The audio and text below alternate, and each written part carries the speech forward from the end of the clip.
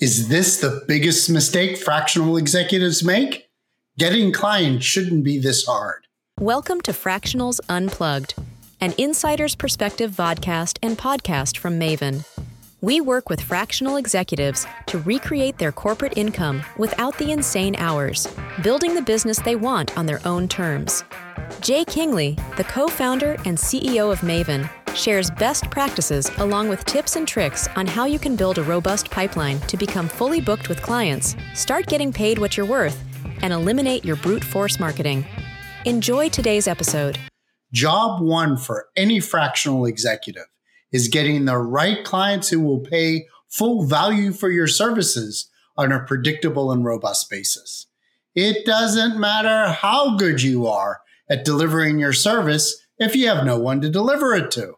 Now, Jerry is a fractional CFO who was lamenting to me about why it was harder than he expected to bring in new clients on a predictable basis. As a new Maven client, he was just getting started on his journey of building his business. He has heard me repeat on multiple occasions, you've got to stop talking about yourself and start telling the stories of the clients you want to work with. It seems like such a simple thing to do, but Jerry was struggling to put it into practice.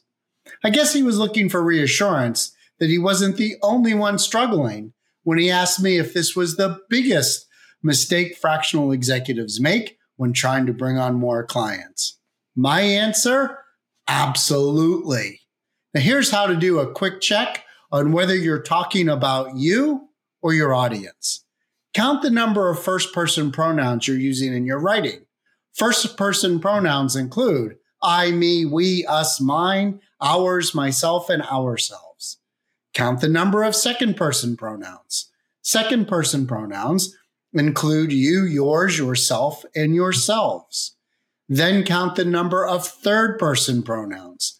Third-person pronouns include she, her, hers, herself, he, him, his, himself, it, its, itself, they, them, theirs, themselves, and themselves. Your about them score, 100 is the maximum, is the count of the second person pronouns you use divided by the sum of the count of the first person pronouns plus the second person pronouns plus 1/2 of the third person pronouns. And you take that, multiply it by 100. Your about you score, 100 maximum, is the count of the first person pronouns you use divided by the sum of the first person pronouns plus second person pronouns plus 1/2 of the third person pronouns. Again, all multiplied by 100. This indicates if your messaging is focused on you. Let's say you've written a LinkedIn article as part of your marketing campaign. You've used 8 first person pronouns, 3 second person pronouns, 2 third-person pronouns. Then your about them score is 25, and that's poor. Your about you score is 67. That's too high.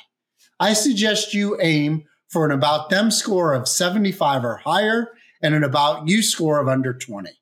Here are 3 steps you can take to change the conversation from you to the person you want to target. Step 1, rewrite your content to be about them, not about you, using the scoring system I just described. Now that you have the right focus, let's go deeper into what you should be communicating to your target audience. Step 2, communicate how your intellectual property, or IP, comprising of your insight and wisdom, can move the needle on issues more important to your ideal clients in your target market. In my last video, What Business Are You In?, you were challenged to rise above trading your time for money to offering your brain for value. Think about your intellectual property ladder. At the bottom, you have experience, which has no IP and isn't worth much. Next up comes expertise. This has some IP, but it is widely available among others who do what you do.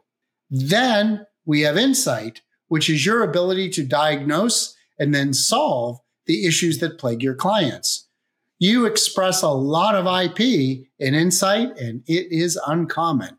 And at the very top, you have wisdom, or the ability to think out of the box to see solutions that others can't. This is rare and extremely valuable.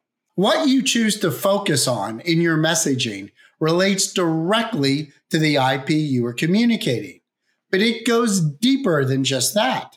When you talk about your experience and expertise, you're talking about yourself. When you are sharing your insights and wisdom, then you are talking about your ideal clients in your target market. Your experience is all about what you've done and accomplished. The spotlight is on you. Even when you are talking about your expertise and how you can solve a client's problems, you are talking about what you can do, not what your clients need. When you say, here's how I can help you, you are focused on you. The person you're talking to hears this. I have a problem. I need more paying clients. You can solve my problem by becoming one of my paying clients. The harsh truth is that there are only two people in this world who care about you and your mother. Your father knows better to think the world revolves around you. Your spouse or significant other only pretends to care about you as they have their own day-to-day issues to worry about. And for those blessed to have children, you know that they don't even pretend to care about you. Yes, mommies are wired differently, and their care is 100% genuine. But mommy isn't going to build your business for you. When you're marketing your business, you're doing it in an environment that is noisy and getting noisier every day. It is harder and harder to break through the noise to get your intended audience to pay attention to what you have to say. The good news is that most of this noise comes from people talking about themselves in terms of what they can do for their clients, what they bring to the table, and how they can help. When you're on the receiving end of this type of messaging, you just tune it out. It never penetrates your conscious thought, and it doesn't consume any of your precious time. If you're like me, you pay attention to perhaps 1% of all inbound messages from people you don't know well or from sources you haven't subscribed to. 1 out of 100. What is it about this small fraction of inbound communication that makes you stop and pay attention? The 1% are messages about you, not the sender. This is what you need to do to join that 1%. You'll empathize with the pain points I'm trying to get rid of and the outcomes I desire. You'll get me, and it will feel like you're living in my head. You don't need to have a discovery conversation with me because you already know my issues and challenges. You'll give me insight into the root causes of the issues I'm trying to resolve, provide a broader context that changes how I'm thinking about them, and show me a path forward to resolving them. If you're really good, you'll sprinkle your insight with pearls of wisdom. You'll offer me the gift of your time to explore your insights and wisdom in a follow-up conversation without trying to directly sell me on using your services. If and when I need your help, I'll ask. Step 3, you'll behave as if we are building a relationship of equal standing. Only talk to the people you are targeting and can help. Direct all others to resources that are better suited to help them. Don't engage with jerks and those that don't respect you. Don't be a jerk to those who give you the most precious gift they have, their time to engage with you. Ask yourself the question, knowing what I know, what would I do if I were in my prospect's position and situation? And then behave accordingly. Do the right thing for the prospects you are engaging, and your business will take care of itself. Your reputation is already in the room before you enter and remains long after you've left. As Warren Buffett said, it takes 20 years to build a reputation and 5 minutes to ruin it. If you think about that, you'll do things differently. You control your buying process that leads the right people to you. Your prospect controls their decision. You demand respect for your buying process, and you give respect to the decision that your prospect makes. Embrace the perspective that every prospect you engage with will make the decision that is in their best interest at the time they make it. The number one thing you must do if you want to boost the results from your marketing and sales efforts is to stop talking about you and make the conversation about the person you're engaging. Let's have a conversation focused on how you can build your fractional business by changing how you engage with prospects who need your insight and wisdom. As a fractional executive, you work with us to help you recreate your corporate income without working the insane hours. Our fractional flywheel service focuses on how to price, package, and position your years of experience and expertise, create and refine your go-to-market strategy so it's effective and efficient, and then nail your execution.